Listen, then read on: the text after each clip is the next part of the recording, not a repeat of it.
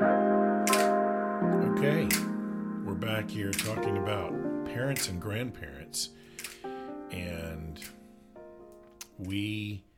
as we said, the world has changed, but where a lot of our experiences are about our experience back when we had paper plane tickets and things were more expensive, it seems, and harder to get. You couldn't just get on your phone and grab a ticket. But I think what we also wanted to talk about was, I think, deciding when to be available or to come home for your parents. People have asked us about, how did y'all decide to leave? And it wasn't one specific issue.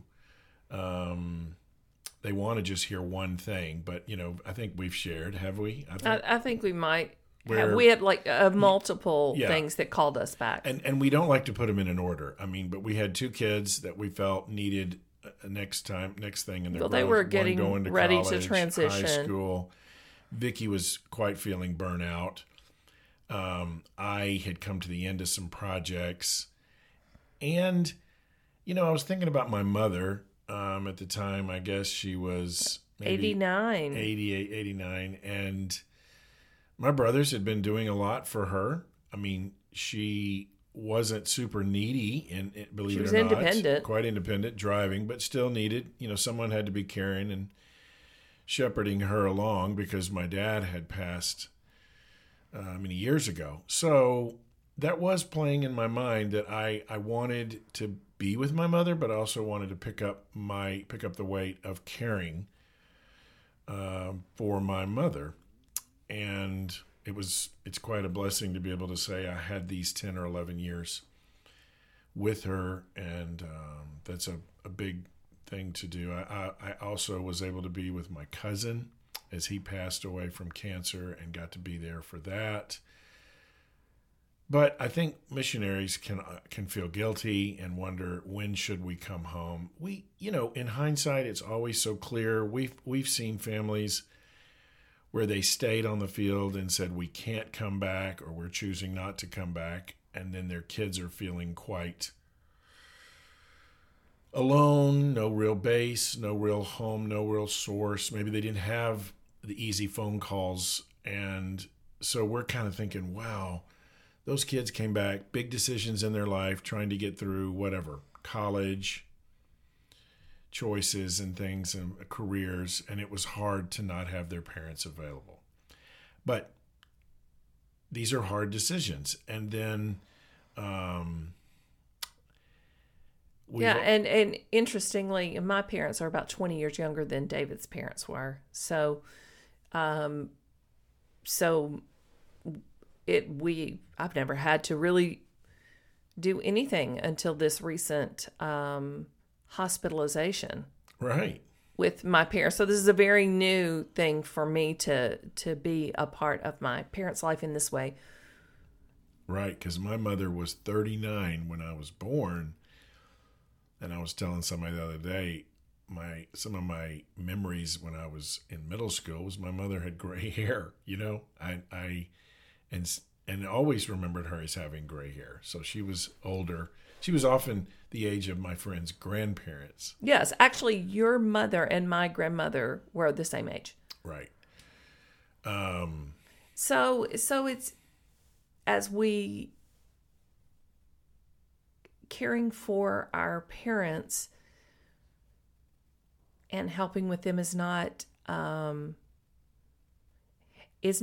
that a lot of us think about until it is upon us, I guess. But it is also a very honorable thing to do. And I'm very, very, very glad right now, that we are nearby so I can do that with my parents. And not that everyone is called to that, because people have different siblings, church situations with parents, all that kind of thing. Every situation is completely unique and different, and there's no judgment for what people do. But it's not glamorous to care for aging parents, but it brings glory to God and honors Him and honors parents in a way that I feel like the angels, it is a testimony in heaven. Mm-hmm. This is any kind of ministry that is unseen is this way, whether it's caring for a special needs child or caring anything that is unseen is seen in heaven. And Vicki, think about how my mother, who was such a force when she was when she was strong and her energy in her 60s and 70s. I mean, an incredible pioneer in so many ministries, women's ministry, so full of joy and strength and independence and driving. And to think those last years when here we were caring for her. Here we were, the one who had always cared for me and even carried weight spiritually throughout our lives by praying for us. We could talk to her about things. We can, And to see her broken and weak and slipping away, that was not easy, but it was an honorable thing. And it's the heart of God of shepherding and caring. We had been talking about how parents can bless their children by learning the balance of, this is hard, we're going to miss you, but we trust God and we're going to trust you. I hope we can come over and maybe we can help pay for you to come here and things like that. I just remembered, and I think it really helped that we took effort to send videos and to arrange our schedules to be with them when they came or when we came. And so, I don't know, when I talk to young people or couples about going overseas and they say, well, my parents think I'm crazy or they don't know the Lord. Sometimes they might view them as the enemy and they're just a hindrance and they're not seeing this glorious thing of God reaching the nations. And so they dismiss everything that the parent has to say. Everything the parent is saying. If we haven't said that in a previous podcast, that is a very dangerous thing to do. This person has raised you, does know you, and might be seeing things that you're unable to hear because you're saying because they don't have that Christian worldview. It doesn't mean they don't know and have insight about you. Right. And that's why you need multiple counselors, but part of those counselors need to be your parents. And so when Vicki's parents or my parents had concerns or came to visit and said, I think you need to consider something, or you should come back and have the doctor look at that, or they weren't trying to be controlling or pushy, but they wanted to help us, and we needed to bless them by honoring that. But I just have seen couples sometimes dismiss their parents' concerns. Well, one of the ministries we do is talk to couples and give some practical advice and wisdom in a way, the kind of wisdom that maybe their parents are trying to give them or grandparents or aunts and uncles, but the couple is unable to hear because they're saying they don't get what I'm doing. And so sometimes we have to give some hard advice and we have to listen, I don't have any skin in this game. I need to tell you straight, this is what it looks like. And what if you took a job and stayed for another year? What if you looked at getting a job over there? What if you went with a different group? What if you, and they're just like, it's so hard, but when they hear it from us, it's a little easier to hear, but it's the same thing their dad has been trying to say, or their mother.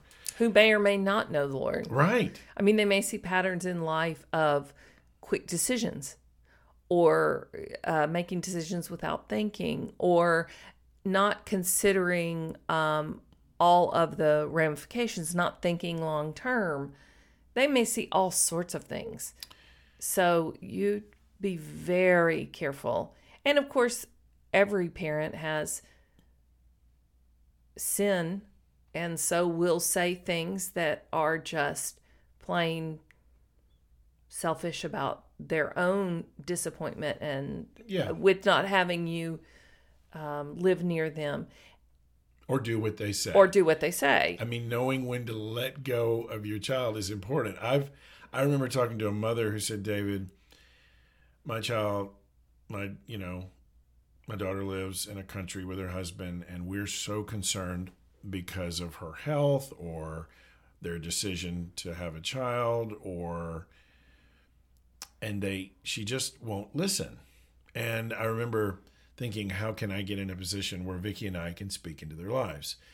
And this is where it's on the couple. It really is, to be getting multiple advice. If all they're talking to are 2 or 3 of their friends that are doing the same thing and going, Or their teammates going native, and it is crazy when you hear people that go native and make some really, really, I don't know, they make decisions about choices regarding their children or choices about where to do medical for themselves. And then, there was just this idea that, well, it's good enough for the local, it should be good enough for us type thing. Education. We've talked about that in education.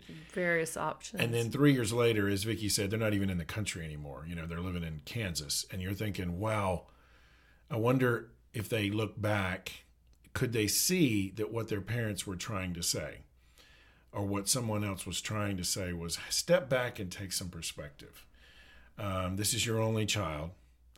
And so interesting, Vicki, we used to talk to the locals who, when you think about it, they often try to make the best choice for their child to get the best medical care that they have access to or can afford. Education, or having a child, or going to see it. For a local, when you tell them, no, I'm not going back, my dad is sick and dying of cancer. What?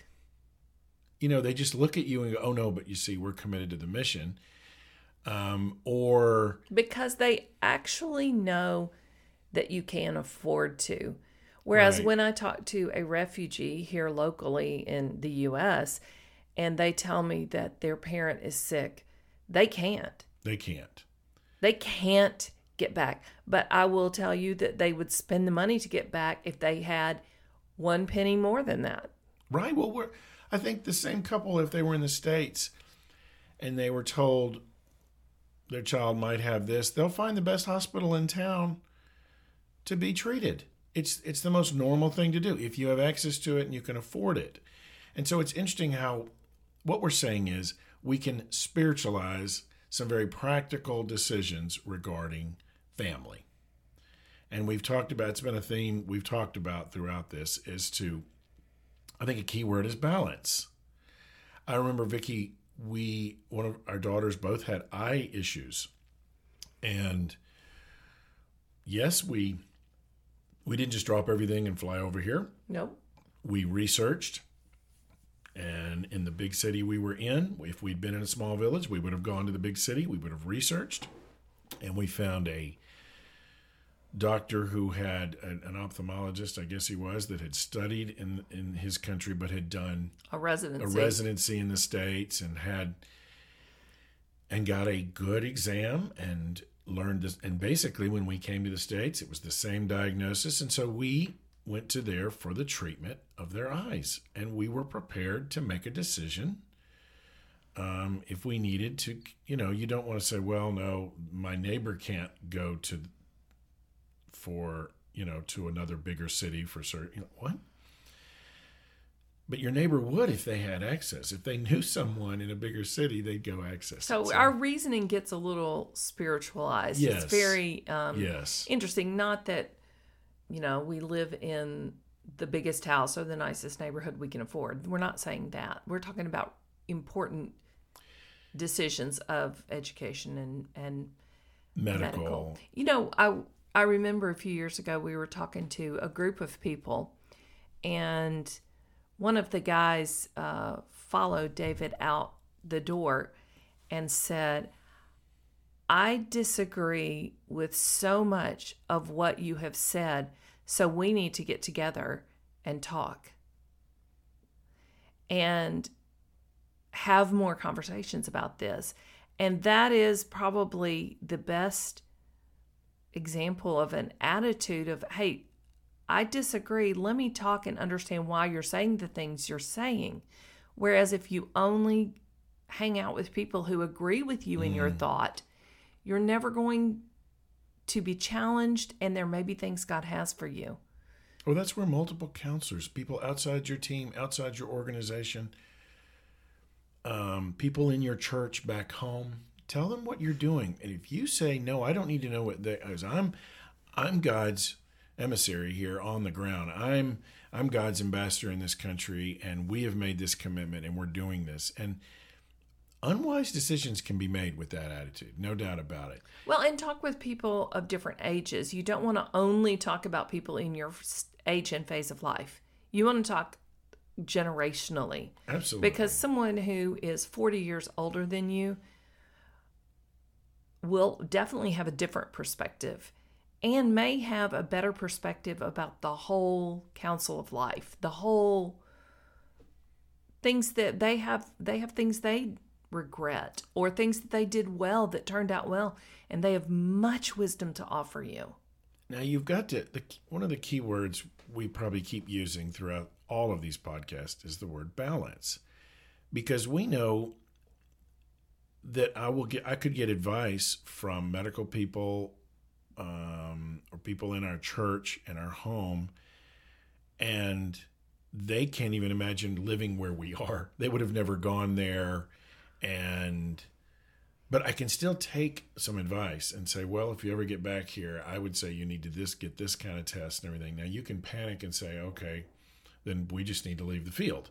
So there's balance. There is balance. We've seen, so that you don't be afraid of giving advice that is completely counter. Vicki. Yeah, don't be afraid of listening to it. No. That doesn't mean you have to follow it, but...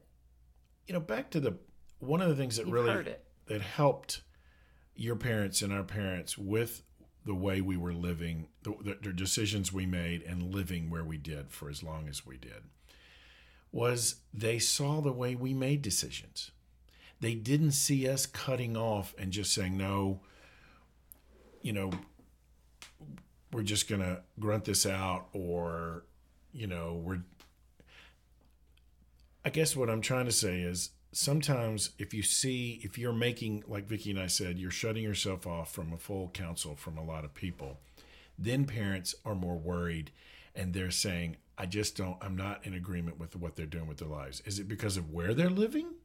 Because they're giving themselves to learning another language in the country. Well, if that is not something to disagree with, if that is the Lord's will for them. But when they make what they think are unwise choices, education, medical. Well, I think people make choices like, I've seen a lot of people make choices in education, just, well, we would never homeschool because philosophically homeschooling is wrong. Or we would never send our kids to an international school because philosophically, missiology, that's going to put them in a bubble. Or we would never send them to a local school because that would expose them to things, and I'm not willing to do that. And it's extreme. It's a missiological, philosophical principle, and they're making all their decisions based on that. For all their kids. For all their kids, who are all different. But we all know, even here in the U.S., you could say, tell me about your kids. Well, turns out this one we've chosen to go to this public school next, nearby. But this one, we've got them over at a little private school. And what about the other one? I think we're going to homeschool that one this coming. So you're like, why? Because you were looking at the child's needs. You weren't, as you just said, Vicki, some kind of value, the appearance, or this is what we do as missionaries. Our kids they definitely don't need to be homeschooled. Remember, we would hear people say, I'll never homeschool. And then 2 or 3 years later, they're like, hey, can we talk? I've never done that. I saw it both directions. I saw people saying, I would never in a million years put my kids in a local school.